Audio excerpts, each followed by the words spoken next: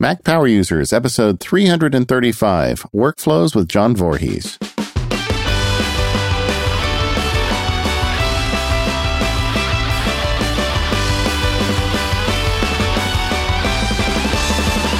Hello, friends. It's David Sparks, along with my pal, Katie Floyd. How are you today, Katie Floyd? I'm great, David. How are you?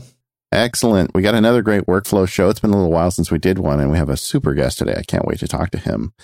But before we do so, there's a little bit of business we need to take care of. Very important Relay FM network business. Yeah, it's actually great news. Relay FM is turning 2 years old next week, which is kind of exciting.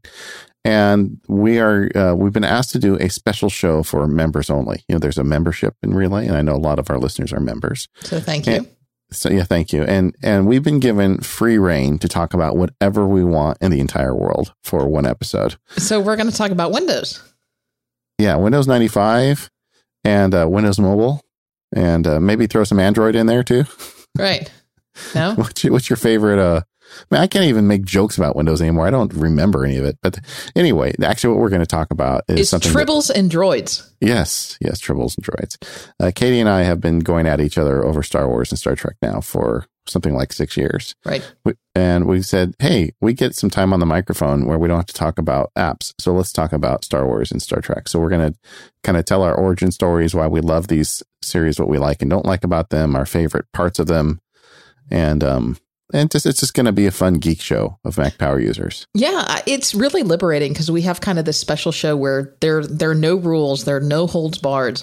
And this was actually, I sent out a tweet, and a couple of our listeners suggested a Star Wars, Star Trek show. And it might get into a little Star Wars versus Star Trek, but I think the bottom line is David and I both love each. So we're going to talk a little bit about why. How did we first get into it? Why? What made us love it? What do we love about it? What do we not like about it? And so if you have any particular questions that you want us to answer on the show, send us a tweet to @MacPowerUsers, and we'll try to include some of those.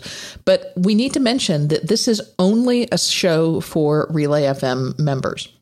And so there are two ways that you can do that. You can go to relay.fm/MPU. That will take you to the Mac Power Users page on Relay FM. And you'll see a couple of options. You can subscribe monthly, or you can subscribe to an annual pass. And you can either subscribe directly to Mac Power Users, or you can subscribe to all the great shows. Now, if you subscribe directly to Mac Power Users, then your support, less the fees that the membership system involves, comes directly to David and I. And we thank you very much for that. If you subscribe to all the great shows, then your support gets distributed and divvied among all of the hosts on the network. If you have, a bunch of shows that you listen to on Relay and you just can't choose, that's a great way to support all of the hosts on Relay. And whether either of those options that you subscribe to, you will get access to all of these wonderful member shows. And I can't wait to hear what some of the other people are putting out for their members only shows. Yeah, but just to set the record straight before we move on, I really like Star Trek. I love Star Wars. I really like Star Wars, but Star Trek is my first love. You said I love them both. I just have to make clear. Love is, I can't give my love away that easily. I love Star Wars. Anyway, okay, let's move on. So our secret guest today is my pal and yours, John Voorhees. John, welcome to the show. Oh, well, thanks a lot, David. It's great to be here. It's nice to finally talk to you and Katie, and I appreciate you inviting me to the show. Yeah, well, John and I always find each other at WWDC. Katie can appreciate this. I'm not sure why this happens, but John is really the prototypical Renaissance man. He's an app developer.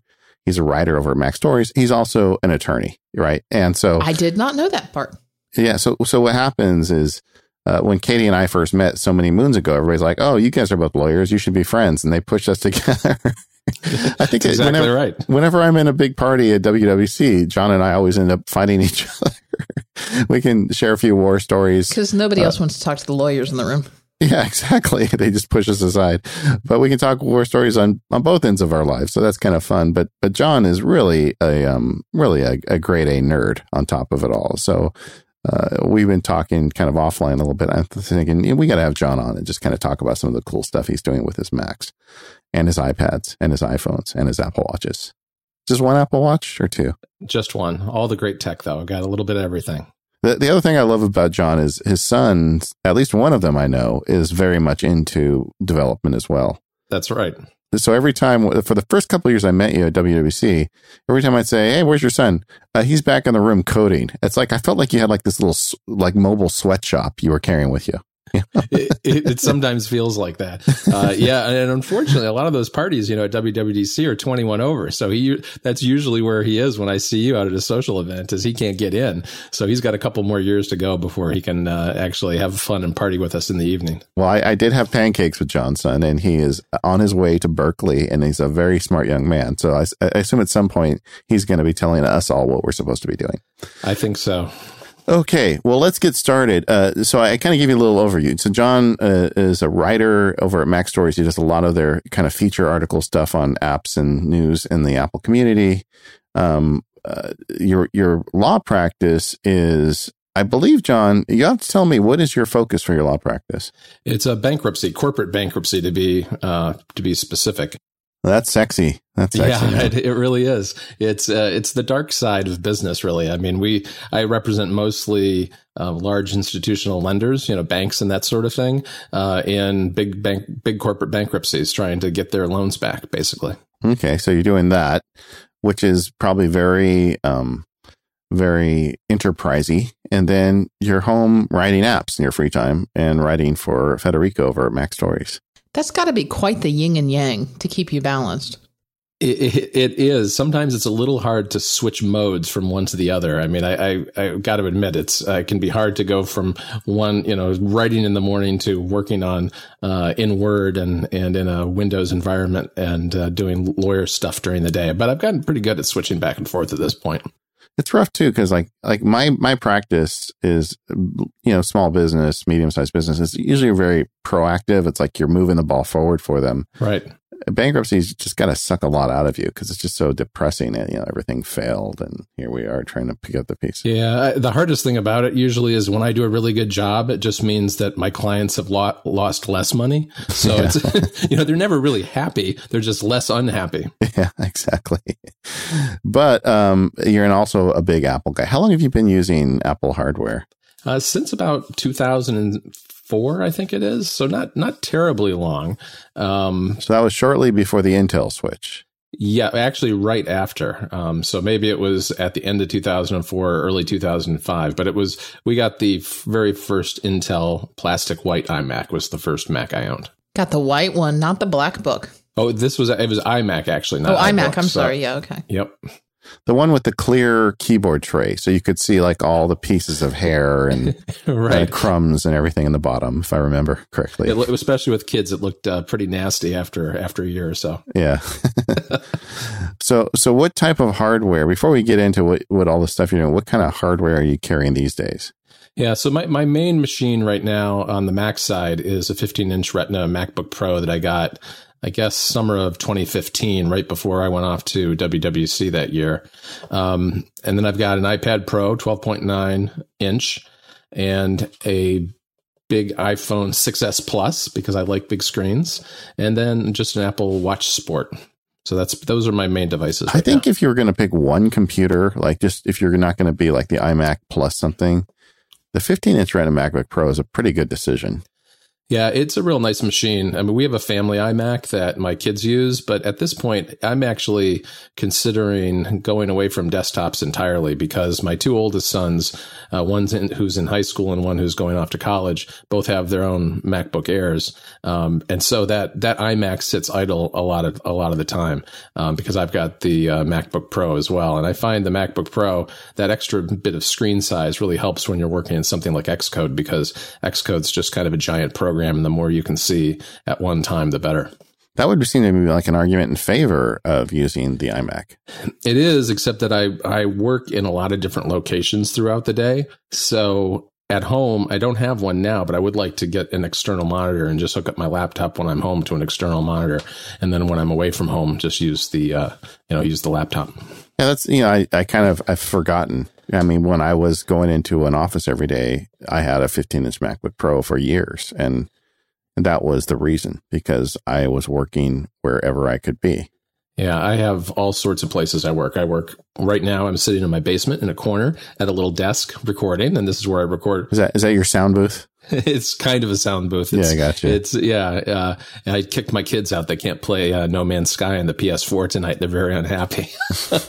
But what a shame. Daddy's got to work. I know that game just came out at midnight last night, and they're very excited. So they'll jump back down here as soon as we're finished.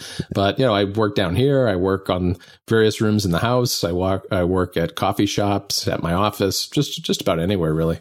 Now, you're all solid state at this point?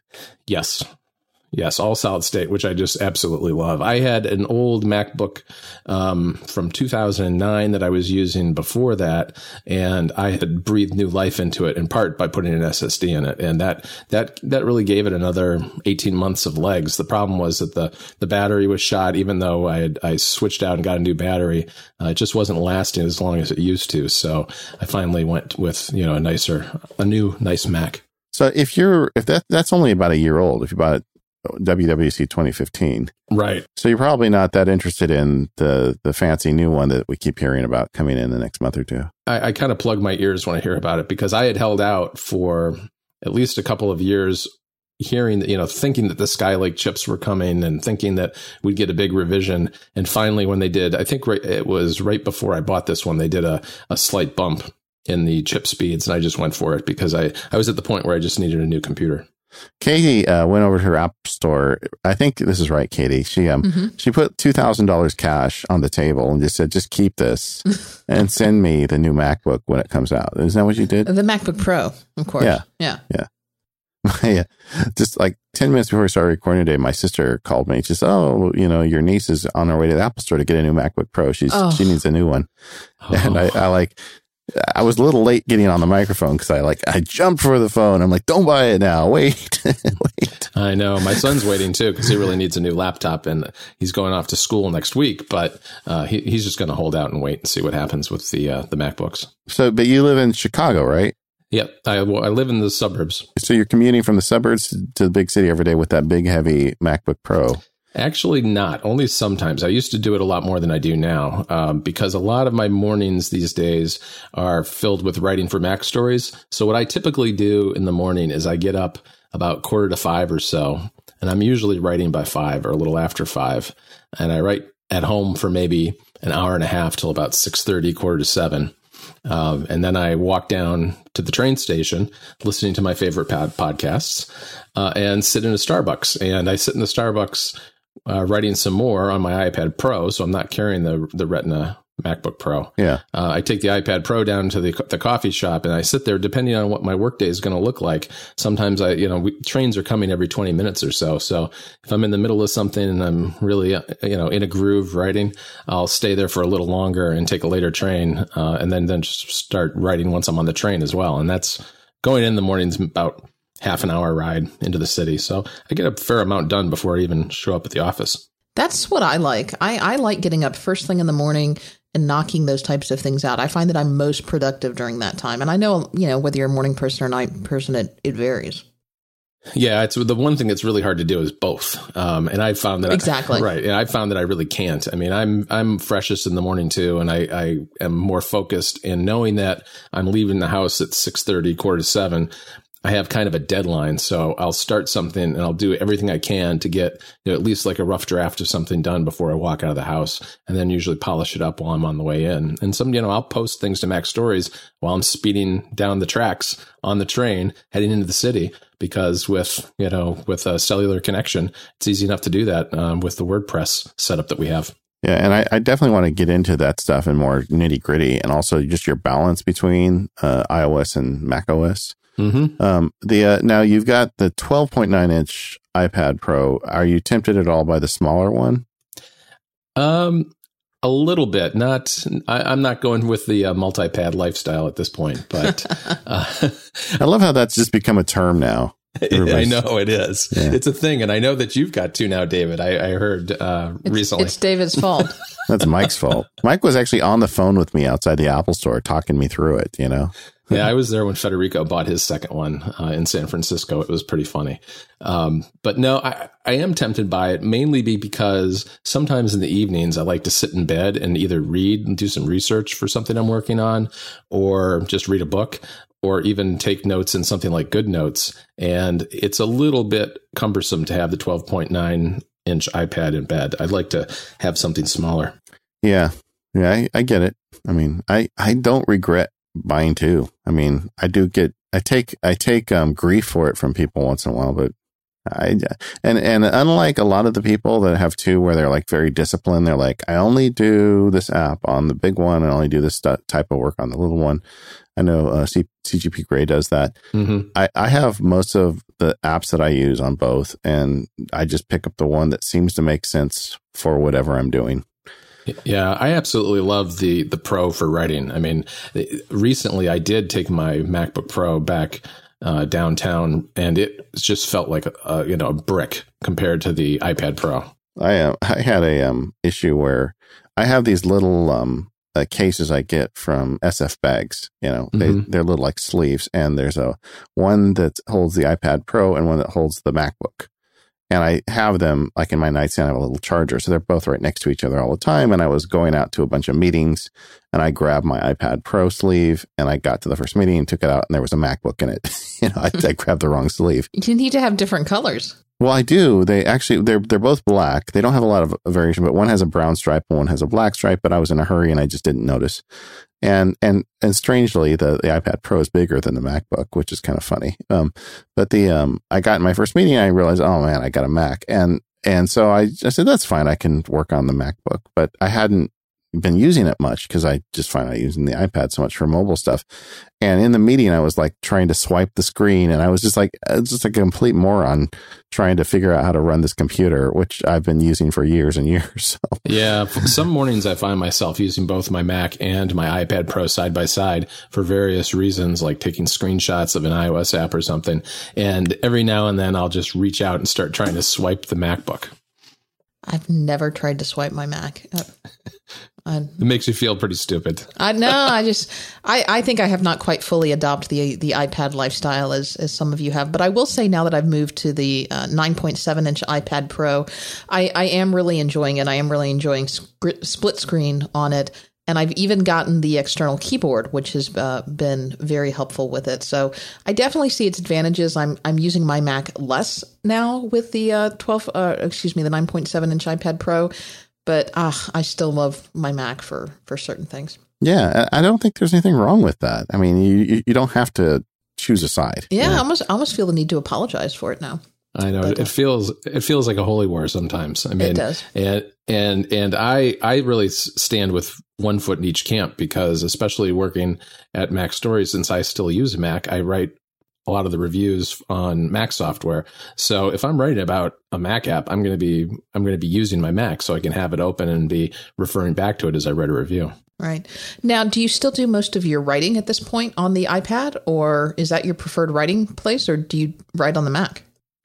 I write on both, really. I think I prefer the iPad overall, but because I'm doing Mac software and things like that, or if I don't know, sometimes it's just the mood strikes me to be on the Mac versus on the iPad Pro. And I think I'm also, part of it is too, that I'm a little more comfortable in Pixelmator on the Mac than I am on the iPad Pro.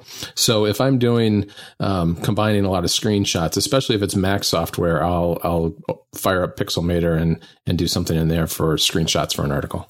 Now, I will probably get more into your writing workflow a little bit later, but I know you've also got the big iPhone, the iPhone 6S Plus.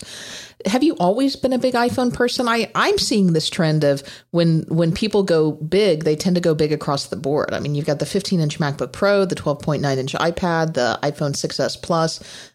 Has that always been the case, that you've gravitated towards the larger devices, or do you find that's a new development? It's a new development for me. I got the phone before I got the iPad, and I got it primarily because I've found that there's a lot that I do, especially with Mac Stories, that I do on my phone, and it's mostly the communicating with the team, Federico and the rest of the writers, because my law office has Wi-Fi. I'm up on the 40th floor, and we have Wi-Fi, but some sites are blocked. Sites like Slack, Trello, and a lot of the tools we use. So having a big iPhone that can use cellular, because there are cellular boosters on all the floors, is a good way to get around that and be able to communicate with the rest of the team. That makes sense. Yeah, and having a big screen just makes that so much easier. Yeah, and that just gets, it seems like they increase the benefits of the larger phone with every iteration. Yes. And I'm not a big user of things like Force Touch, but I do like having it. I do like the haptic feedback. There's some nice things coming in iOS 10 with that. I think that Apple's really starting to expand the types of things that give you feedback. And I've really enjoyed using those while I've been on the betas. I want to thank our next sponsor, and that is Smile, with their amazing PDF Pen suite of apps, including PDF Pen for Mac, for iOS, and PDF Pen Scan Plus. You can learn more about PDF Pen by visiting smilesoftware.com/MPU for details on the entire PDF Pen family. So you can engage your PDF Pen foo on all of your devices now. We've got PDF Pen for Mac, PDF Pen for iPad, PDF Pen for iPhone, and PDF Pen Scan Plus. So PDF Pen for Mac is the ultimate PDF editing tool. I use it daily. In fact, I have made it my default PDF app. And, you know, lawyers, we work with PDFs a lot. But what is amazing is that you can have almost all of the same power that you have on PDF Pen for Mac in your pocket with PDF Pen for iPhone and iPad. Well, maybe it doesn't fit in David's pocket because he does have that massive iPhone, but it fits great in my pocket with my lovely iPhone 6. Then there's PDF Pen for iPad, and it has gotten some amazing updates recently. And if you haven't checked for updates, or if you haven't downloaded PDF Pen for iOS, you definitely want to do it because it really allows you to live the paperless lifestyle, especially if you have a new iPad Pro, because they have really upped their game on the iPad Pro with recent updates. And finally, there's PDF Pen Scan Plus. It adds scanning and OCR to your mobile kit, so you can snap a picture of a document. It will OCR all that text. You can even upload it to your mobile cloud services. And if you save it to like a Dropbox or a shared file, you know, you can use like all that Hazel Fu that we've been talking about on Mac Power users to automatically act on all of your files. It's really cool. So PDF Pen for iOS is a universal app. One purchase gets you both. And if you've got a new iPad Pro, they have recently introduced support for the Apple Pencil, which really makes the iPad Pro and the Apple Pencil the ultimate PDF editing machine. You can highlight documents, you can take notes in the margin, you can scribble things over on the side, you can underline, you can draw shapes, anything that you want. The support is really great. And PDF Pen 8 also adds audio notes and file attachment support. So if you prefer to dictate or use your voice and save audio comments to files, you can do that as well. PDF Pen and PDF Pen Pro 8 run well on the macOS Sierra beta because you know Smile is always on top of all those things. So you can go find out more information at smilesoftware.com/MPU. And don't forget, you can get a free trial of the Mac version. So if you haven't tried it yet, what have you got to lose? Thanks, Smile, for your continued support of Mac Power users. All right, well, let's talk about writing because that's, I mean, as a lawyer and a writer, that's something you do a lot of. Yep, it absolutely is. And it's why writing at Mac Stories, I think, was fairly easy for me to fall into. It's obviously a very different style of writing, and that maybe took a little getting used to, especially when I started doing things like game reviews, where there's a certain terminology and lingo that goes with that sort of thing. But I picked it up pretty fast. The Mac Stories writing really grew out of my development stuff because I wrote an article, part of my marketing strategy for Blink, which is my iOS app. And it does affiliate linking with the iTunes affiliate program, was to try to grow that market because it's used a lot by tech bloggers, people who write about apps and that sort of thing, but not by a lot of other people. And it's not used universally by writers who do have tech blogs and that sort of thing. So I wrote a guide to affiliate linking, and I was trying to figure out where I was going to submit it and who I was going to have publish it, because I could have put it on my own site, but I wanted to try to reach a broader audience if I could. And I happened to be at Release Notes last October with Mike Hurley, and we were talking about it. And he told me, you should send it to Federico. And I told him, no, Federico doesn't want to publish this thing. And he said, no, just do it. So I did it, and he did. And before long, I was, writing regularly on the site.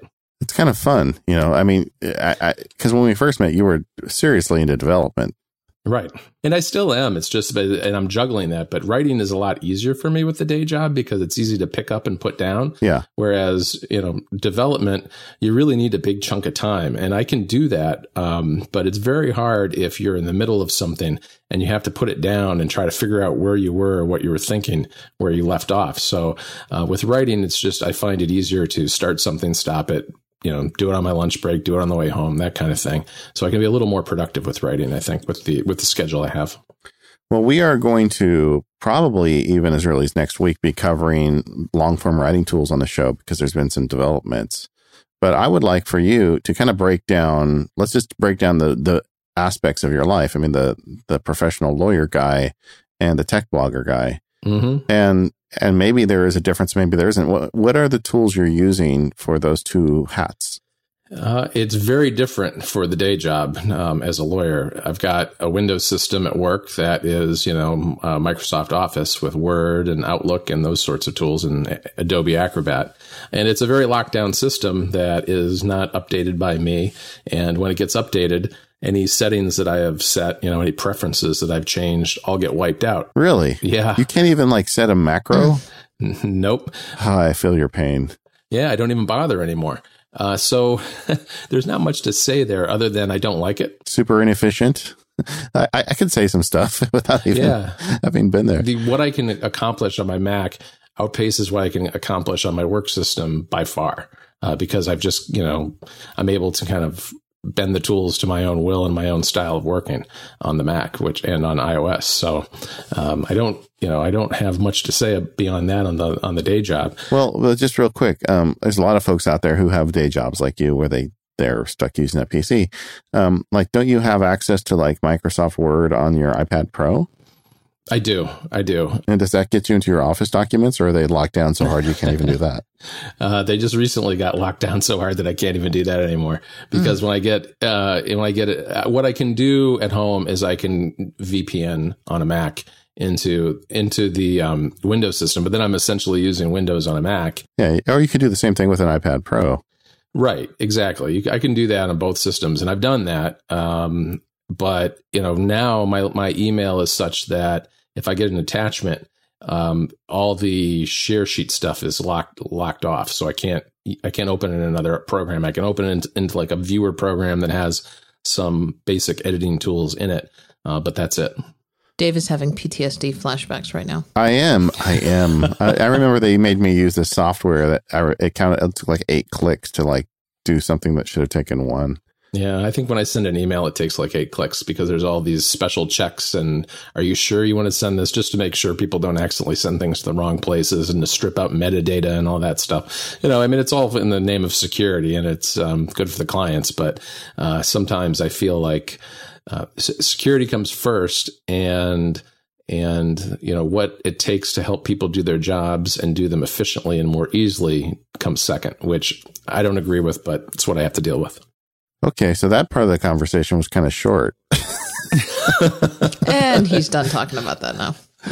Wow. Yeah, I don't know what to say. I mean, because if you have a PC at work, there are really great options now. If you're living the iPad Pro lifestyle, I mean, the Microsoft Word is perfectly adequate for most things. Yep. The documents that are written in one open just fine on the other. But you don't get any of those advantages. Not really anymore. Hopefully they'll start adding that back now that they've locked down the email further more than they had in the past. I will occasionally write something on my iPad or my Mac outside of the Office system and email it in, basically. Yeah. Start it outside the system, like a text file. Yeah, exactly. Just do a plain text file if it's a letter or an email or some document. But once it's in that system, in that Windows system, in our own special document system for organizing documents, it's very hard. You can't really go back and forth. There's no way to import and export it very easily. All right. So let's put on the nerd hat then. Let's go over to the nerd side. Yeah, the good stuff. Because I bet you got some good ideas for that. Yeah. Most of my articles and things I write on Mac Stories have really a few components. There's obviously the text, and then there's screenshots and links. And I have used a variety of different text editors over the years. I'm still a big fan of Byword, and I still use that some. And I've used OneWriter in the past as well. But recently, partly because I want to have the same system or a very similar system on both iOS and Mac, I've been using Ulysses. I was kind of a reluctant convert to that because the first time that I encountered it was Federico had edited something that I wrote, and he sent it back to me, and he was just learning Ulysses at the time, and it did some really strange things with all my links and footnotes, mainly because Federico didn't have it set up properly for the way we work. And so I was like, I'm not going to use this thing. But I have moved to it, and now they have we won't get into too many of the details because I know you guys are talking about this soon, but they have the ability now to publish directly to WordPress, which has been amazing. Because typically when I have a plain text, I write in Markdown, and when I have a document open and I want to publish it, I'll go to a browser and I'll open up our implementation of WordPress, and I'll paste in the title, then I'll paste in the body, and then I'll do some, I'll add a category, like whether it's news or a review or a linked post, and then some tags. And so that's like maybe a 5-step process or so. But with the ability to publish to WordPress directly from Ulysses now, I can do it really just by pressing one button, because the categories and tags and things are handled through the keyword field in the sidebar that you can open up. And then there are various other settings. When you hit publish, it pulls up a dialog that lets you, pick different settings, and you hit publish, and I publish as a draft. So it opens up the browser immediately and shows me the draft in WordPress, and I can then preview it. And once I'm ready, hit the actual publish button. So it's really sped things up. Yeah, I'm glad you're sharing that, because we're going to be covering kind of the pros and cons of Ulysses and Scrivener and probably some other long form tools. But neither one of us are publishing to WordPress. So I don't really have a lot of experience with that feature. And I know it's a brand new feature that they've added to Ulysses. Yeah, it's really nice that it's built in. I mean, Federico had developed a WordPress plugin or a workflow action for publishing to WordPress that works pretty well too, but it's just nice to be able to do it right from within the app itself. I think the community needs to reach some kind of agreement on, there's the thing on iOS called the workflow app. Yes. And in it, you make workflows. So I think we just all have to agree, whenever you say, I have a workflow. Yes. That's actually the most descriptive way to explain it, right? It is. And most of what I'll be talking about today is the workflow app, because we use that pretty extensively. I would imagine with a guy like Federico in charge that you use workflow quite a bit. It's pretty convenient just to use the same apps that Federico's using, because he's obviously spent a lot of time building workflows and things that then are for the benefit of all of us who are writing with him. You mean workflows? Yeah, workflows. Now, what about with Ulysses? With all these like big long form writing tools, there's a lot of advantages to them. One advantage or disadvantage in my mind has always been collaboration. None of them are very good at collaboration. Yeah. How are you guys managing that with something like Ulysses? Well, we have a very interesting collaboration process. What we do is we have a MacStories GitHub repo. And when there's an article, not every single thing I write goes through any kind of editorial process with Federico or anybody else. Link posts and things like that, I usually just publish. But if I'm working on something longer, I just like having a second set of eyes on it, and Federico likes to look at them. So when we're doing something like that, we have a series of folders in a GitHub repo. There's like one for Club MacStories. There's one for just me and Federico. And I know he's got one for him and the other writers on the site. And what we do is we use on iOS an app called Working Copy. Working Copy is a GitHub client. So you can do an open in from within Ulysses and send Markdown into Working Copy and then synchronize it so it's up on GitHub. And then when it does that, we have it connected to Slack, so it'll send out a notification and everybody will see that someone has published something. And then, like, for instance, Federico knows that I just put something on GitHub. He knows he can go take a look at it and mark it up. And then that's kind of the second piece of the puzzle, is actually dealing with edits. But as far as actually sharing, it's all a matter of GitHub. And so on iOS, it's working copy. And on the Mac, GitHub has actually its own free app that you can download from their website. And I use that on the Mac. Can we just unpack that just a little bit more? Yep. So the working copy. So when you're in Ulysses, there's an export function. Yes. Where you're exporting the markdown text into working copy. There's no like direct connection between the apps. It's just like sharing in any other application, but you're sending the markdown to working copy. Is that right? Right. On both Mac and iOS, what you can do with a Ulysses document is you can preview it, and you can preview it in HTML or plain text or a bunch of different formats, or PDF, that kind of thing. Yeah. So I'll preview it as plain text, a markdown plain text, which opens up its own window or sheet if you're on iOS that shows you the markdown. Because Ulysses uses its own kind of special flavor of markdown syntax. But and just to interrupt there for a second, are you writing in markdown as John Gruber intended it, or are you writing in Ulysses style markdown? Ulysses style markdown, because that's really going with the flow of the app. Okay. And then exporting to Gruber style or multi markdown, actually, I guess, because we're using footnotes and things like that. Okay. And then working copy actually stores its data on GitHub. Is that correct? Yeah, what it does is it acts as both a viewer of what's on GitHub, just like if you went to the GitHub website, you could see all the different folders for all the different authors that we've got set up. It acts as a viewer to that, and also handles the transfer back and forth. And GitHub is not really a synchronization system. It's all based on pushing and pulling, which means you have to kind of keep track of where you've got your documents and where they're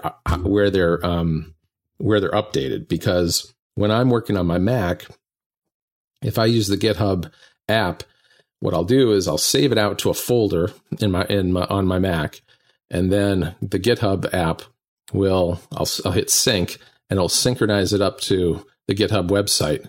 And then when Federico sees the notification on his end, he'll sync, and it'll pull it down to his device, whether it's his iPad or it's his iPad. I mean, who are we kidding, right? It's not his Mac. Now, do you ever run into like crashes or conflicts when you guys you get it out of order? Yeah, you can run into conflicts sometimes.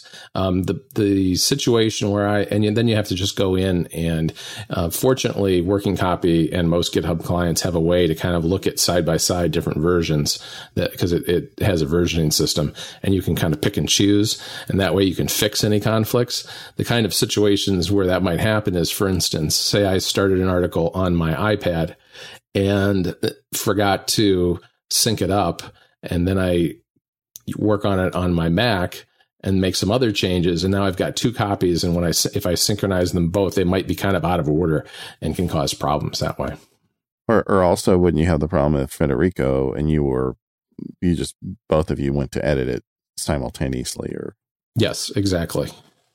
But the nice thing about GitHub is that you're always working locally. So he'll be working locally on a copy that he's pulled down from GitHub. And so we communicate over Slack. So he knows that I've done it. I know that he's working on it. And then when he's done and uploads it, then I'll get a notification that Federico has, just committed this document back up to GitHub. And I know that means he's changed it, and I can go in. And one of the nice things about working copy is that it has syntax highlighting for markdown and for changes. So I can look on my iPad or my Mac, or on my iPad, since it's an iOS app, and see exactly what he changed. Katie and I used to do this thing when we first started Mac Power Users, where we would share an outline file, and it was not a collaborative. Like now we use Google Docs for this.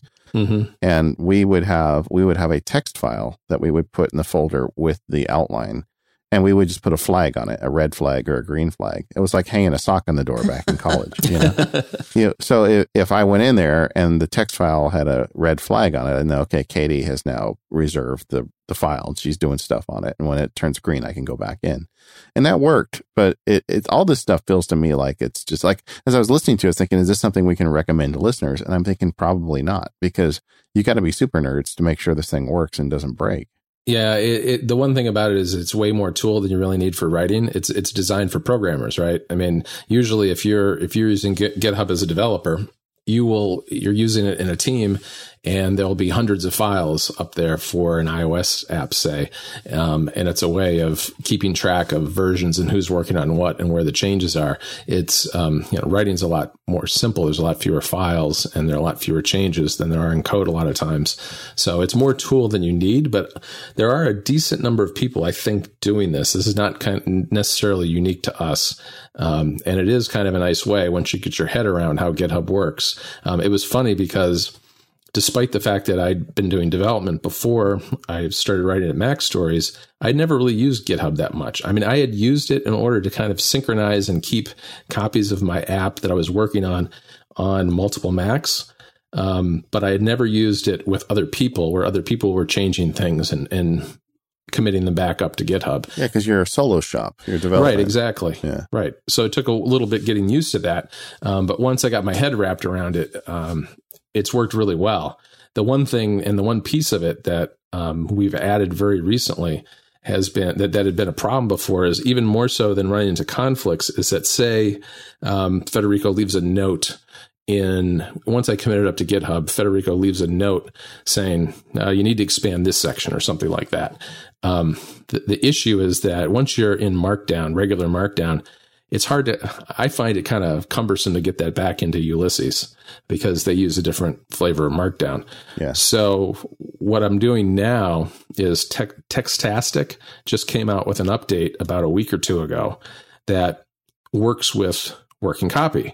And Textastic it's a code editor. Programmers use it. You can also, but it's like BB Editor or something. You can use it to write in. A lot of people write in text editors like that. And what it can do is it can edit things in place on GitHub. So I can create in the sidebar of Textastic where you open up documents, I can synchronize it with GitHub, the GitHub folders that I work with other people on at Mac Stories, and just tap on that. It'll open up a list of all the documents that are in there. I can select one and it opens in Textastic, and then I can just start making changes, and it's making the changes live on GitHub right there. So it's easy in that last stage where there might be a handful of edits to do to just make them in place. But you still have the problem of getting it turned back into Ulysses style Markdown, don't you? Only if I were to go back to Ulysses. But what I do is I don't go back to Ulysses. What I do is... I thought you published the Ulysses, don't you? Well, not always. Okay. Not in this kind of situation. I don't. Only where it's something, usually where I'm working on my own without having anybody edit it. Makes sense. Yeah. So that's been nice. I'm sorry. How much history stays up in GitHub? Only until only until the story is published, or? It's up there forever, really. It's basically our repository of everything that's on Mac Stories at this point. We've only been using it since maybe January or something like that, early this year. And those copies are not always exactly what's on the web, because you put something on in WordPress and you might make a few last minute tweaks right in the editor in the browser, so that might be a little different on the web, but it's pretty close to the canonical version. And what we do is we just have a folder called like archive, and so once you're done, once something's published, you just kind of drag it into the archive and only keep the documents that we're working on at any one time, at the top level. This episode of the Mac Power Users is brought to you by Fujitsu. Get a top-notch document scanner for your Mac, iPad, or iPhone at budurl.me/ssmpu. We talk a lot on the Mac Power Users about paperless workflows, and a key component of any paperless workflow is a top-notch scanner. If you're looking for a way to turn all that paper in your house into digital bits, the Fujitsu ScanSnap is the answer. Fujitsu makes multiple ScanSnap scanners in differing sizes. Today, I'd like to talk about the S1300i. It's the right solution if you're someone who wants to use your scanner on your desktop, but also have it portable at the same time. The S1300 is a little smaller than the desktop iX500, but it can still sit on your desk just fine. It's both portable and powerful. The S1300 can scan 12 pages per minute, and it has a sheet feeder built right in. The device itself has 2 scanners, one on the top and one on the bottom. So if you have a double-sided piece of paper, it'll scan both sides with one pass. Best of all, it can be USB powered. So if you're on the road and you've got your laptop, you don't even need to find a power outlet to get some scanning done. You get all of this, and it comes with the great Fujitsu ScanSnap software, which automatically does optical character recognition. It works with many cloud services like Dropbox, Evernote, Google Docs, and even lets you set profiles for different types of scanning jobs, like if you have single scans or batch scans. If your documents are larger than legal size, that's not a problem either. The Fujitsu ScanSnap software can easily scan and then stitch together larger images. They've got other scanners like the IX500 for the desktop or the IX100 that's the ultimate portable scanner. But if you need a scanner that you want to use on the desktop but also make portable, look no further than the S1300i. Fujitsu's been a sponsor of the Mac Power Users for a few years now, and we've heard from so many listeners that bought one and just love it.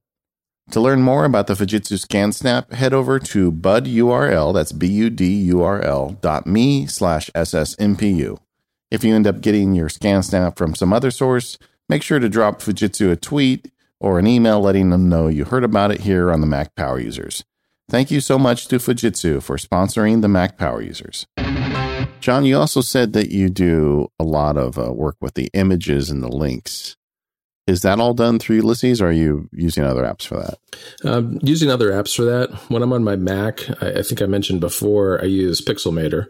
A lot of times I do a regular game review every Saturday morning on the site. And usually what I'll do there is a lot of games are better on an iPad. So a lot of times I'll take 4 screenshots and just pull them into Pixelmator and put them in a grid and then export them as one PNG that I can upload onto the site. We have a couple of ways of actually getting things on the site. One is a web app where it's very simple web app. You just go in, hit this big plus button. It lets you load in a file, and then you upload it, and then you copy the link from the CDN because it goes up to Rackspace where it's stored and optimized, and then you drop the link in Ulysses. So we don't actually the images themselves are not going into the text editor ever. It's always links to them. Yeah, exactly. It's a link. So Pixelmator is one big tool that I use. The other way to get things up onto Rackspace is a Pythonista script that, again, Federico developed, which is pretty handy because it's just a lot faster than going through a web browser. So use that sometimes as well if I'm on iOS. And now, when you said you make them into a grid, is this being done on the Mac or iOS? On the Mac, usually, just because I'm a little more comfortable with Pixelmator on the Mac. It's really just a pretty simple process of creating a rectangle that's the optimal width for the column size on the website, and then resizing 4 screenshots to fit into a grid with equal amount of space between them and, transparent background. So it just, the background of the site, which is white, really just shines through. So it's pretty simple image editing. It's funny because I do all my image editing in Pixelmator as well, and I found that I really prefer doing it on the iPad with the pencil. But it's a little different kind of editing. I'm like removing zits and resizing and that kind of stuff that makes, I think, maybe more sense with the pencil than what you're doing. Yeah, I'm not actually changing the images hardly ever. I'm usually just laying them out in some sort of pattern and then exporting them to a single PNG. The other thing I use on the Mac is an app called Napkin by a developer by Aged and Distilled. That's Guy English and Chris Parrish. Yeah, Guy's been on the show. Yeah, it's a great app. It's a fantastic app, especially when you're dealing with anything that has, small detail that really want to pull out and highlight for a reader. It's a great way to create, you can create a loop that magnifies a specific area and do text around it and that sort of thing. And I've found that to be really great, especially when we're doing workflows or answering reader questions in our club newsletter. Yeah, there used to be an app. It was by some Australian guys. I forget the name of it now. But it was just like that. It allowed you to easily annotate any image. You remember that one, Katie? I'm sure we talked about it on the show years ago, but it kind of went away. Or I think they got acquired by Evernote or something. It was Are you talking about Sketch? But Sketch is going away too. Yeah. Is it gone away entirely? It's not gone, but it's almost gone. Yes, and it would never really worked on iOS. At some point, it seemed like they had abandoned it for a while, and then they came out with an extension that was supposed to allow you to edit in place, but it never really worked. And then they officially abandoned the iOS app. But I think they may still. I'm not sure if they've abandoned the Mac entirely. I think it's still available for Mac, but not iOS, and I think that's maybe a question of time. Yeah, I think so too. Napkin always felt to me like the second generation of Sketch, like really just kind of ticking up a notch. But Katie, now we were talking about using Pixelmator to edit photos. Now that you've got an iPad Pro, are you still doing your photo editing on a Mac or iPad, or do you have a preference at this point? I still do most of it on the Mac just because that's where I do a lot of my photo management still. And I know that probably sounds bizarre, but the Pixelmator app on the iPad is great. Yeah, it is very nice. I'm just not as familiar with how to get to all the tools as well, I think, and manage all the layers as I should be. And that's a lot of a lot of when I'm using a Mac versus iOS, a lot of times it's just a level of comfort. And have I taken the time yet to really in-depth learn the tool that might be the equivalent on iOS? I think it's a bit of a road to madness when you've got something that's working perfectly fine in one place and you're like, I want to do it on this other thing that doesn't work as well. And, but that's exactly the kind of stuff I just enjoy so much. I think that's one of the reasons why I've been on the iPad train lately, because it is fun figuring this stuff out. And like Federico, I have all these workflows that do all kinds of crazy stuff. I started posting a few of them over MacSparky. I don't know. It's fun for me.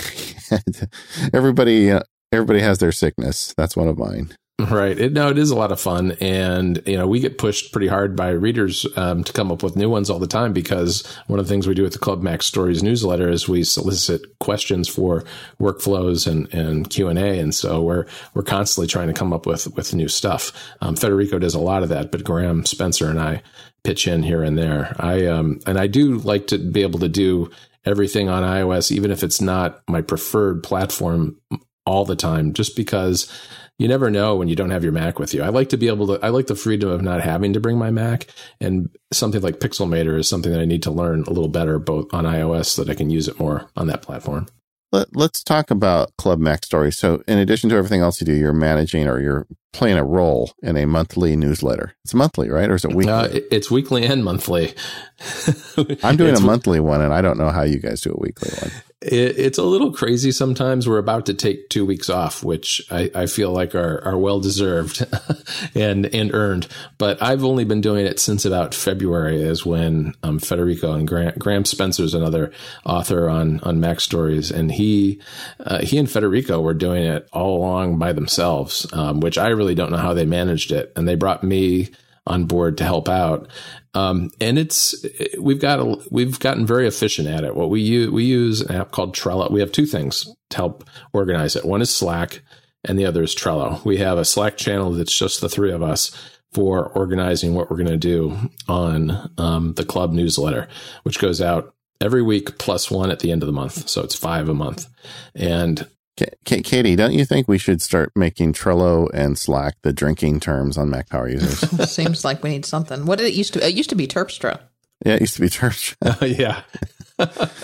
We started off trying to do everything in Slack, and the problem was that things would get lost, because Slack is really just, it's a messaging service. So if we mention so-and-so is doing such and such, and it gets buried in the pile, we might forget what was going on. So what we do now is every Monday we get on Slack early in the morning, my time.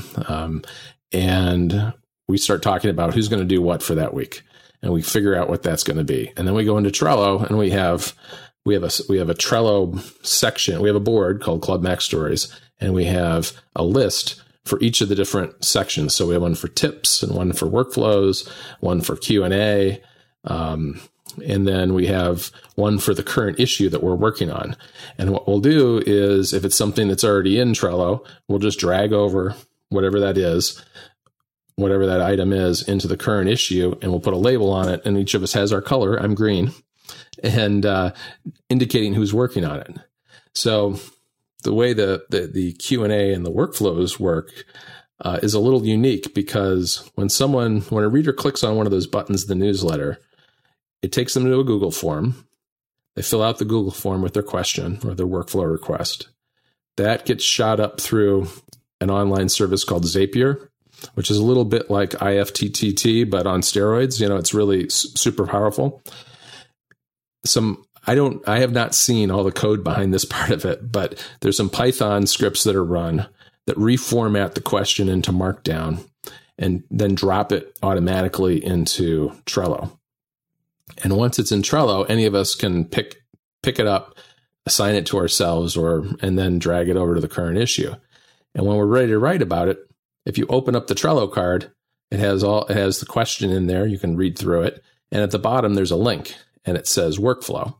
And if you tap that and you're on iOS, it will run a workflow, actually 2 workflows that do some more formatting and drops it into your text editor of choice, which is for me, Ulysses, all pre-formatted the way we want it, which is question, name of the reader if they've said we can use their name, their Twitter handle, and then it'll say John, in bold. And then I can just start typing. And the benefit of doing it that way is that it's the same every time. So we don't have formatting issues. Graham's not doing it one way and me another and Federico a third way. That way it's always consistent and very quick. Yeah, always one of the challenges is when you have multiple people working, that's when all the hiccups come into the system. Yeah, exactly. And we still have a few here and there. Like there's lots of little rules that we have for how we present stuff. And invariably one of us forgets at some point, but it works pretty well, especially with those workflows. I know you're so big on automation. Do you think there's, what's left there? I mean, is there anything you really wish that you could automate that maybe you haven't yet, or maybe some is there any low-hanging fruit left, or is there technology that you still need to catch up with? At the moment, I'm pretty satisfied where things sit. I mean, a couple of weeks ago or a few weeks ago, I might have said to you, I need a better way to upload images, because the way our web app works is that when you hit the plus button to upload an image, you do that. And then once it takes a while because it goes through 2 systems. It goes through a service called Kraken, which losslessly compresses it, which then saves money on storage on Rackspace. And then it transfers it over to Rackspace. And so it takes a little while for that to happen, and you have to then refresh the page, and finally it's there. And then, you can imagine after writing a bunch of articles, you've got hundreds of images, and the new one is at the bottom. We have to change that. One thing we should do is put that in reverse order. But you have to scroll all the way to the bottom and then grab the link, which then appears at the top. So that web app could use a little bit of work. And so I've been happy with using the Pythonista script, though, because that just automates the whole thing. It just takes, all I have to do is go into my photo album, pick an image, go to the share sheet, and you go to the action extension for Pythonista and pick this particular script, and it uploads it to Rackspace, and it has little status bubbles that pop up that say uploading and optimizing on Kraken, and then uploading to Rackspace. And eventually it gets to, it takes maybe 5 to 10 seconds for that process to happen. And at the end, it gives you a little success note and shows you the image. So it's up there, and that the link you have, and it puts the link on the clipboard, so then I can just open up a text editor and drop it right in. So that has been a big time saver recently. And the addition of Textastic as a way to edit right on GitHub has been a real nice time saver as well. So I don't have much more beyond that at the moment, but I'm sure we'll come up with something. I mean, there's probably more we could do with the newsletters, I think. Mm-hmm. All right, I want you to go back to your 2 hats. Yep. Okay. So as you've established, you're doing a lot of writing. Right. How do you keep track of your research and the stuff you're putting together, both as a lawyer and as a writer for Mac Stories? I mean, just the basic research, and you don't just start writing this stuff from scratch, I would imagine. No, that's true. And that I probably could do a better job at. I do a combination of things. Ulysses has the ability to put notes in a sidebar that I do sometimes. But usually sometimes I'm using an iOS app called Notebooks, which is a little bit like Evernote, and then it lets you put a lot of rich content in there, whether it's web pages or images or movies or audio or text or whatever. Yeah, it's very free form. Yeah, we've had people write in about that recently as a potential Evernote replacement.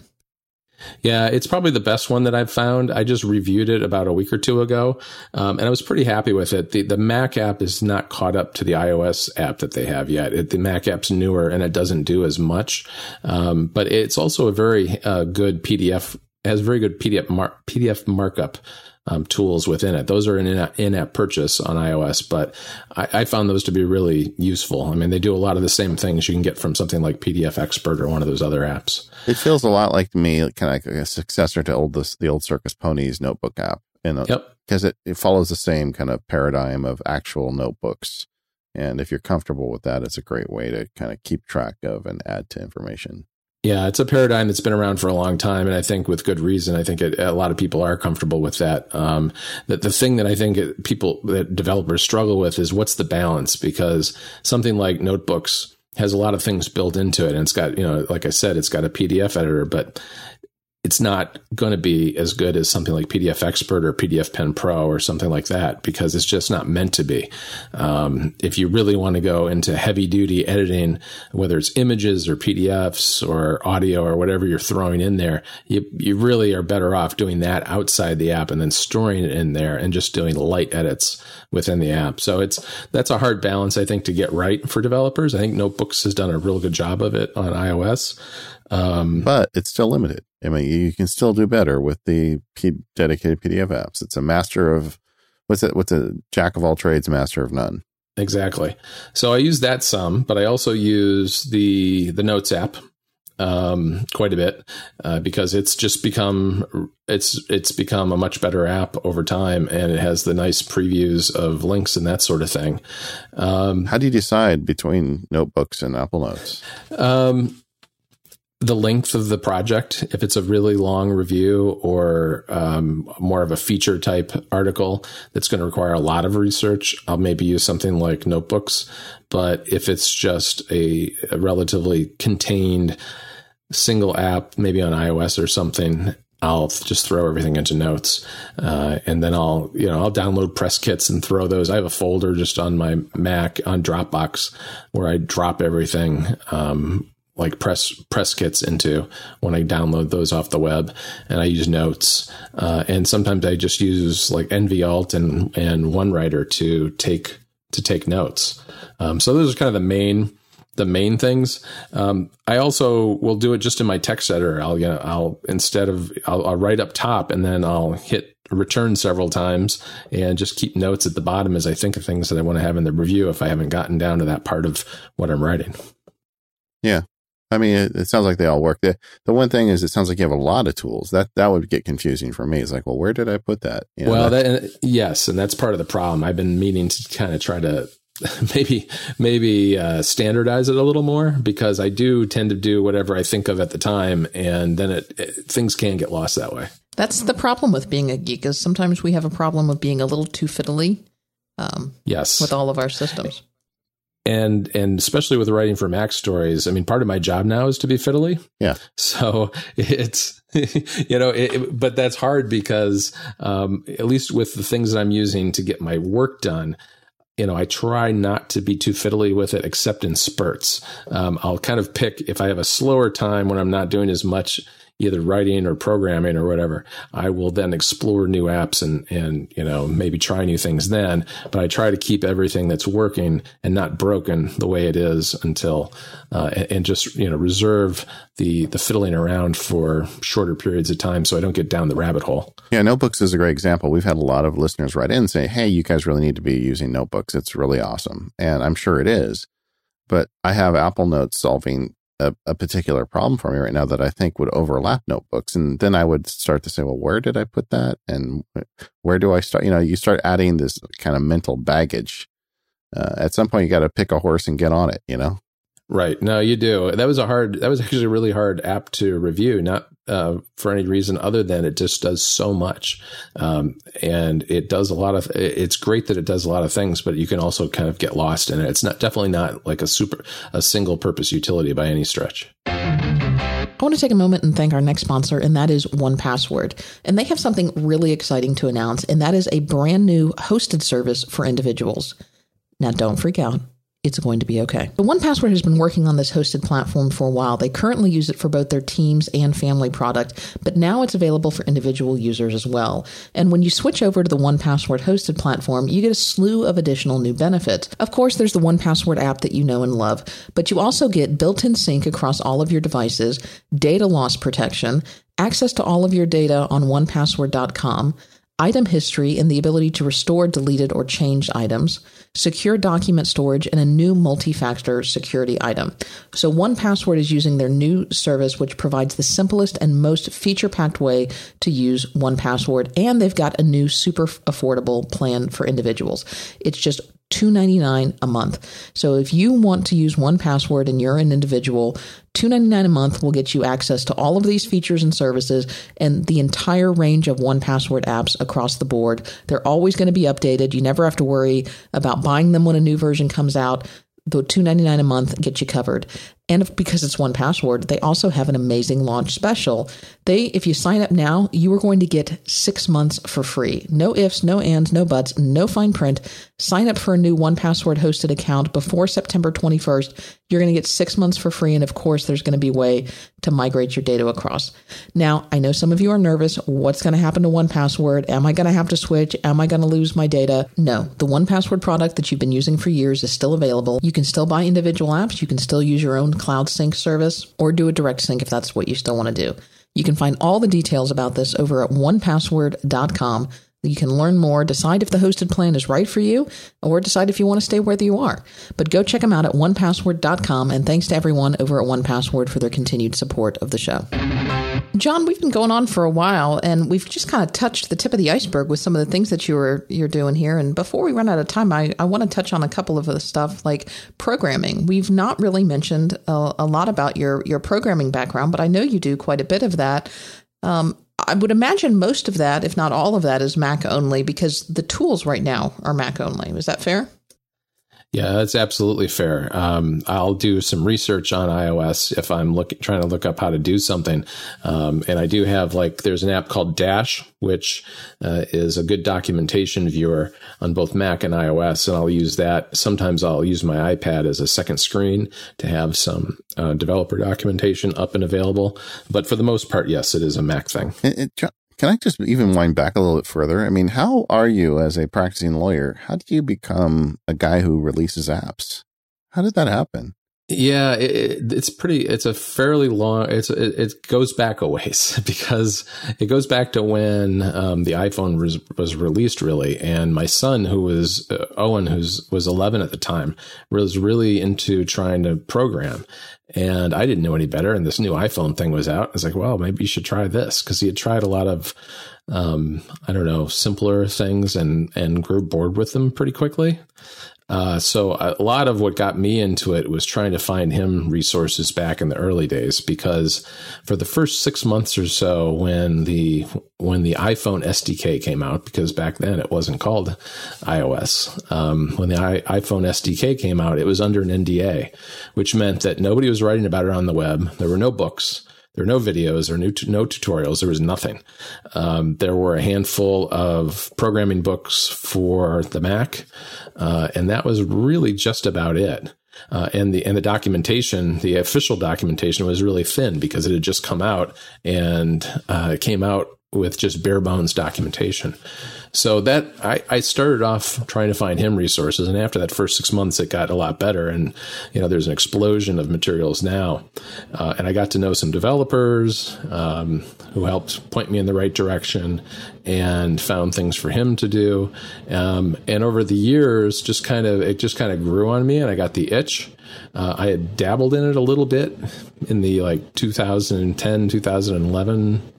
And beyond period. But it wasn't really until 2014 when I had the idea for my affiliate linking app at the beginning of 2014, because I'd gotten to know a lot of podcasters and writers and other people through my various trips to WWDC, and knew that a lot of them were using affiliate links for apps and things as a way to supplement their income of their sites.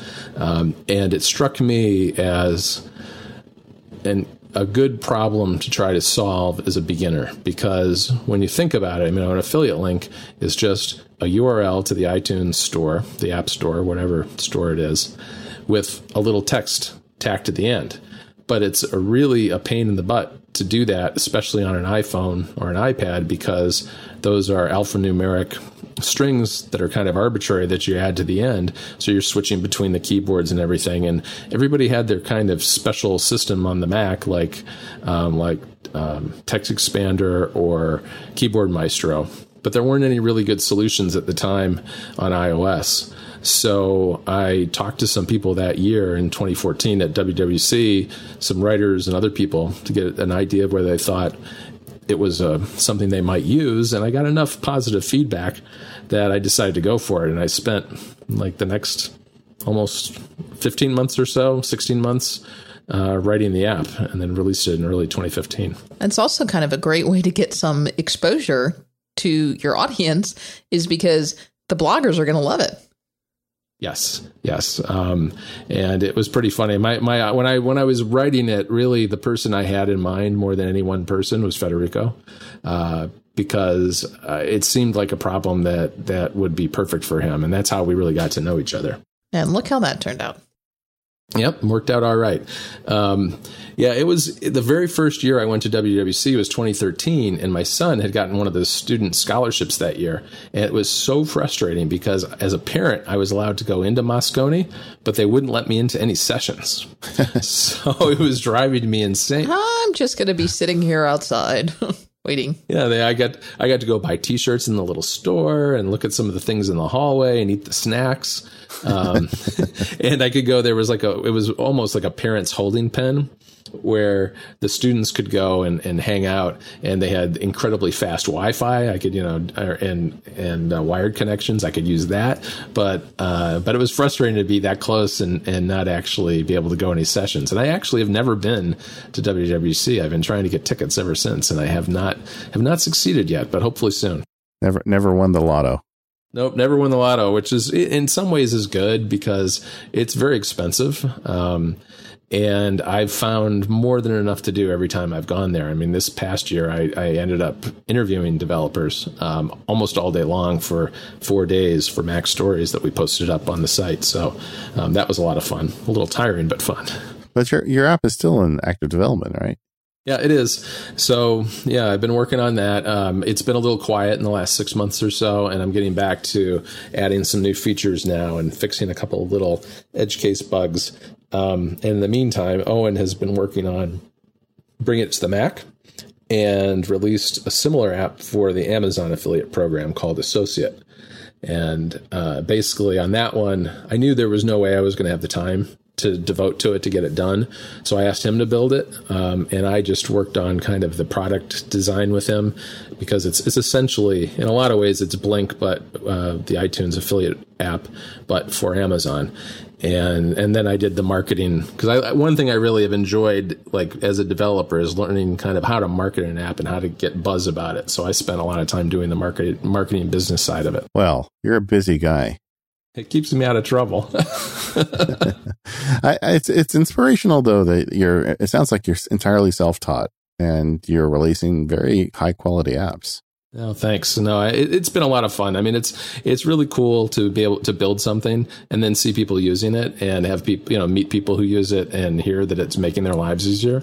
So that's something that I don't think I'll ever give up, because I really enjoy just doing that sort of thing. We get this question all the time from people. So let me ask you, as someone who's done it, if someone maybe a little older in life, or maybe even younger, wants to go into development, wants to develop an app, wants to dabble with it, maybe as a second career or maybe not, how do you get started?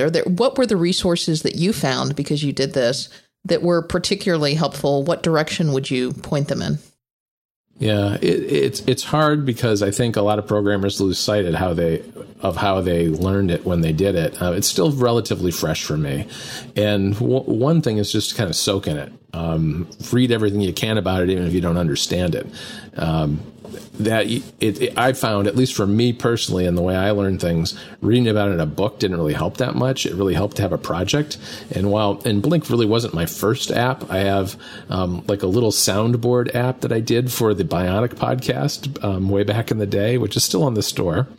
And I did one for runners at one point, which was super simple, just pace calculator that's not on the store anymore. And so probably the best way to learn is to pick a very simple project and try to create it. And then you can kind of reverse engineer it. You can say, okay, well, like for Blink, all I'm doing, which is way oversimplifying it, is taking a URL and tacking on some letters and numbers at the end. How hard could that be? Well, eventually I found out that it's not that easy, but it's still a relatively narrow and solvable problem. And so then I had to learn about how you interact with the iTunes API, which is returns a JSON dictionary from some website that Apple runs, and I had to figure out how you take a string of characters and add another string to it and append to the back end. So you kind of figure out what the problems are and work your way back and learn what you need to learn. And at the same time, by soaking in it, I think you can get the bigger picture too, because you do kind of you have to understand what you don't understand. And one book that I liked a lot when I started out was by Matt Newberg, and it's been updated several times. It's called, let's see, I wrote it down here. It's called, well, the current one is iOS 9 Programming Fundamentals. That's a really good book because it just goes through at a high level what it's all about, and gives you an idea of what's possible on iOS for development. I've done only a little bit of Mac stuff, so I can't really speak to that particularly, but that's a good one if you're interested in iOS. And I also like the Stanford course. Stanford has a course they've had since the very beginning when the App Store was first opened, that is on iTunes U, and the Stanford course is very good because it starts at a fairly basic level of explaining how the iOS SDK is structured and how you're supposed to go about building apps, and how Apple, kind of do them the Apple way, and what the various things are that you can make happen with that. Yeah, I think that the real hard part is that first hump. I think if you can get past it, if you can actually get in Xcode, actually start to like make something, even something dumb and easy, I think then a lot of people go a long way with it. But it seems to me like the hardest part is going from that, hey, this might be a fun idea, to the point you build your first app, even just the tip calculator, whatever. Right. There's so many different things that you have to know, because you have to know Xcode, which is a horribly complex. It's a great app, but it's very complex. There's a lot going on in there. You have to know that. You have to know the syntax, the actual language itself that you're using. And then you need to know all the APIs that Apple makes available, because that's what makes what you're trying to do possible. So there's a lot of different pieces to it. I mean, I think the new Swift Playgrounds app that's coming out with iOS 10 on the iPad is another good resource. I've only played with it a little bit, but it's a very right now the curriculum that they have is designed for kids in kind of, I think, the 10 to 15-year-old age range, but it's really good for anybody, just because I'm only just learning Swift now. And it's a good resource to kind of very slowly build up to understanding what the syntax is and how you actually write the Swift on a very basic level. And what's really nice about that app too is that it's not just going to be limited to what Apple provides with this basic course that's in there now, but it's going to be open to publication from third parties. So I'm sure you'll see pretty quickly after iOS 10 comes out, all sorts of courses and other tutorials and things that people publish that you can open up on an iPad and play around with, because it lets you, kind of type in one side and then see what happens on the other. It's really neat. Yeah, and even though it's engineered for, I would say someone even below the age of 15, really. But I agree. I've got the beta on my iPad, and I finished the first course, and it was fun for me. I enjoyed it. I would do it in the evening, like just for an hour. And I've already had some experience with Swift anyway, so it's not super new to me. But I think it's going to be very easy for people to pick this. I'm really glad Apple's doing this. Yeah, I think it's really neat. And when I look at it, I look at that special keyboard that they've designed for inputting code, and it just feels to me like this is just the baby step forward so far, and that eventually we'll be making apps on the iPad itself, which would be really cool. I mean, there's a lot of hurdles to get around with that because, for instance, a lot of times when you're programming, you want to have lots of things open at one time. You want to have, your documentation, and you want to have the Safari and whatever other tools you might use. But I think it's coming eventually. It's a really great way to learn to program. And I would encourage people to learn Swift first, if that's your first language too, if they want to program for the Mac or iOS now, because that really is the future. I had an argument with somebody about this over at WWDC. The problem I find is not that the iOS hardware is incapable of doing development work. I think the problem is the resources. The amount of resource files you need to build an app it's pretty extensive. I mean, you use a lot of space on your Mac. Yep. And I don't know how they're going to get around that problem. Maybe they'll put it in the cloud or something. I don't know what they're going to do, but it seems to me that's the real bottleneck is the resources. Yeah, it really is. There are a lot of hard problems to solve like that. And that's why I think we've just got playgrounds at this point. But, you can take a playground, something you create in the Swift Playground app, and you can export it and then open it up in Xcode on a Mac and work on it from there, which is pretty nice. This episode of the Mac Power Users is brought to you by Squarespace, the simplest way for anyone to create a beautiful landing page, website, or online store. Start building your website today at squarespace.com. Enter offer code MPU at checkout to get 10% off your first purchase.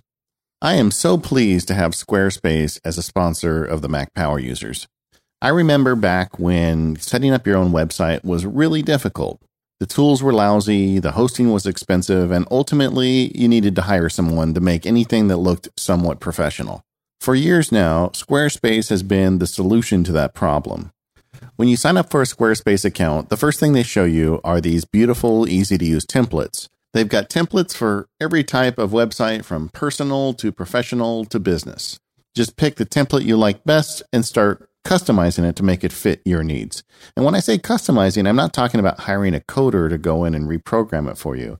You just drag elements of the screen and move them around with your mouse. If you want to add a picture gallery, you hit the little plus sign and then tap the picture gallery icon and you're off to the races. Anybody can do this. Whether you want to create a landing page or add social media, they've got all of the components right there. You just click and drag. My wife runs her own little Disney blog using Squarespace, and it looks great. The best part is that once I showed her how it works, I never had to spend any more time maintaining her site for her. She just does it herself. But with Squarespace, not only do you get that beautiful engine to build your website, they also do all the hosting for you. Before I switched MacSparky to Squarespace, I would occasionally get linked by a big website, and it would pull my site down because the host couldn't keep up with the traffic. That's never been a case since I switched over to Squarespace. They scale to meet the traffic that gets thrown at my website. It's just great not having to worry about that problem anymore either. I could go on because I'm a happy customer myself. They have 24/7 support through live chat and email. They have teams located in New York, Dublin, and Portland, so they can help you no matter where you are. They have a full commerce platform that lets anyone add a store to their Squarespace website.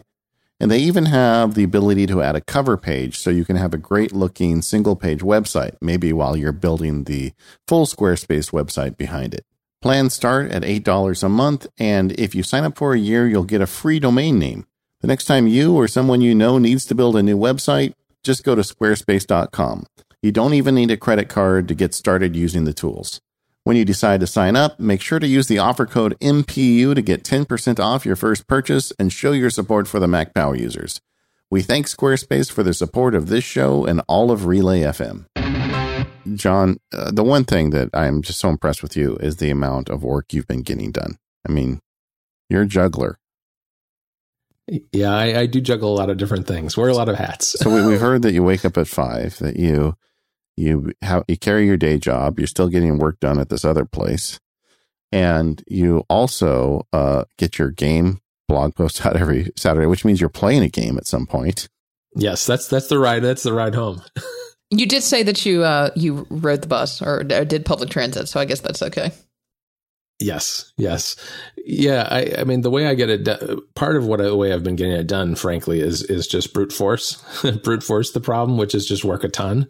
I'm trying to work a little smarter now too. I mean, one reason I decided that I could do that game review every Saturday morning is that, what I can do is I'm usually too tired on the way home at night on the train to do anything other than play a game. So I'll pick out a game, usually Monday or Tuesday, download it, talk to Federico, and make sure we're both on the same page and agree that that's a good one to do.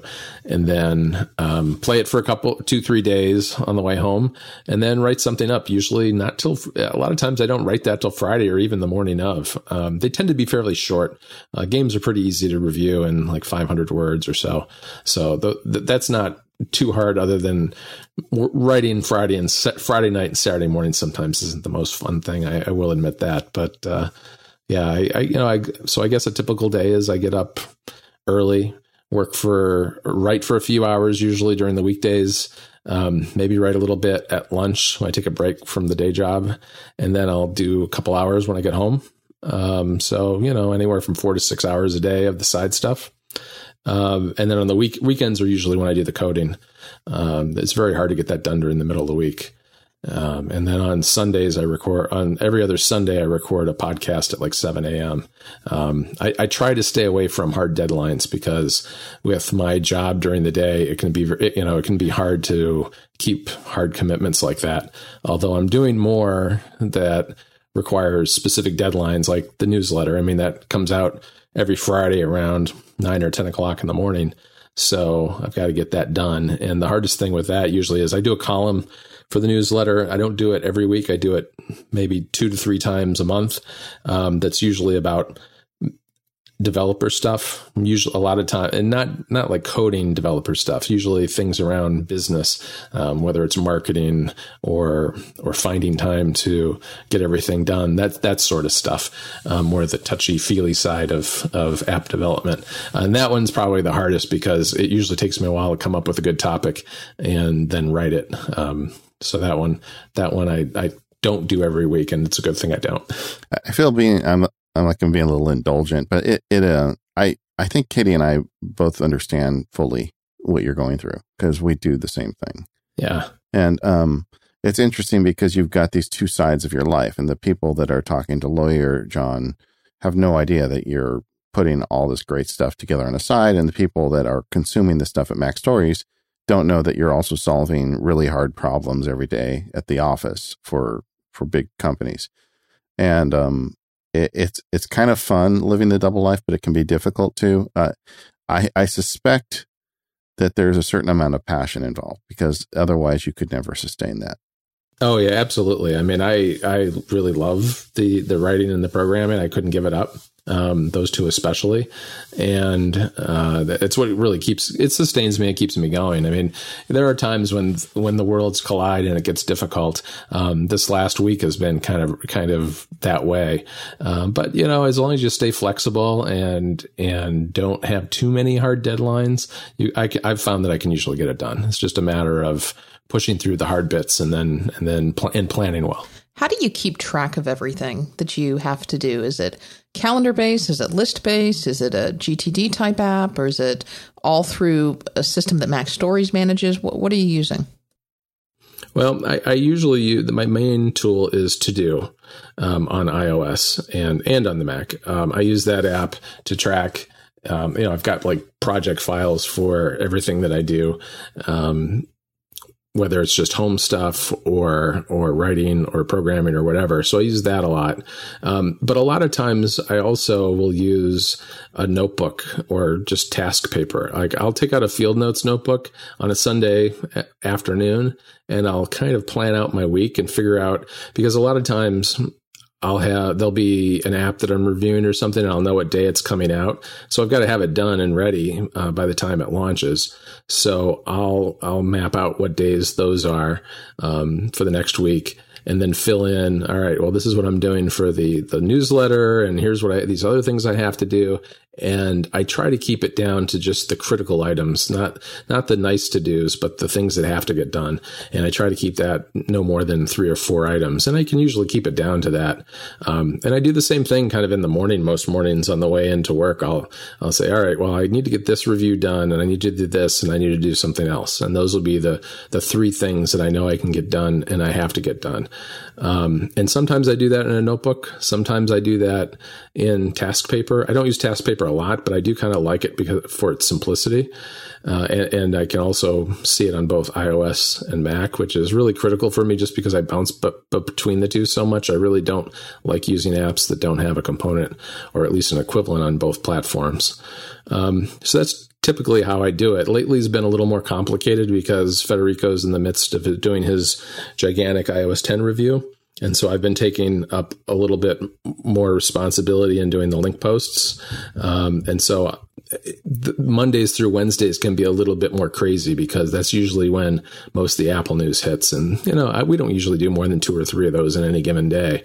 But lately I've been doing a fair amount of them. And that can kind of throw my schedule into a tailspin a little bit. I think, no matter what tool you use, so much of your ability to be successful at this stuff is your ability to just limit the amount of things you take on. Right. I know that sounds silly talking to a guy who develops apps and writes and does lawyering, but I really believe that even in the fact that you've got many areas of responsibility, it sounds to me like you've done a really good job of not biting off more than you can chew in any particular one. Yeah, I try not to. I mean, every now and then it gets a little overwhelming, but I think planning it out a little bit in advance too helps a lot, just so you can see over the horizon. I try not to be in that spot where I'm working furiously on one thing and I put my head up and I was like, oh, there are 3 more things I have to do by tomorrow. I try not to get myself into that position as much as I can. What is the hardest thing for you to do with all this juggling going on? I mean, what's the thing that really drills you once in a while? I have to be careful not to burn myself out because I do enjoy it so much that left to my own devices, sometimes I just won't ever put it down. And I'll find myself just writing all weekend. And, that's not good. I need to take breaks and not neglect my family and that sort of thing. So I do try to schedule in time where I'm just not doing anything at all other than just taking it easy. I came out of WWC a little right on the edge of burnout because in May and June, and in May into the early part of June, I was writing in May, I did a talk at CocoConf in Chicago about app marketing. And then I immediately went from that into doing a long article on app discovery and all the problems there, which took a lot of research and a lot of time. And then I was clearing the decks to get ready to go to WWC. So I wrote a lot of things that were kind of in the queue and got them out of the way. And then I went to WWC and interviewed like 20 people. So, yeah. and wrote about it. I wrote like, a 3,000 or 4,000 word article about it after I came back. So at the end of that, I was really kind of on the edge of just like total frazzled, and had to kind of step back for a little while. So it's that kind of thing, is avoiding it. I do a pretty good job of juggling it, but every now and then things get a little nuts, and I expect it's going to get a little nuts in September again when everything hits again. Everything gets released. I mean, I've got a few. Federico's doing iOS 10. I've got more ancillary stuff like Apple TV and Apple Pay on Safari, but which shouldn't take that much, shouldn't be that hard to get done. But there's just going to be a lot going on, and there'll be a lot of little things to write about in that period. I think one of the blessings for you was that your son is really into programming as well, and you guys have found that it's not just something you're doing because your kid's interested in it. You're passionate about it as well.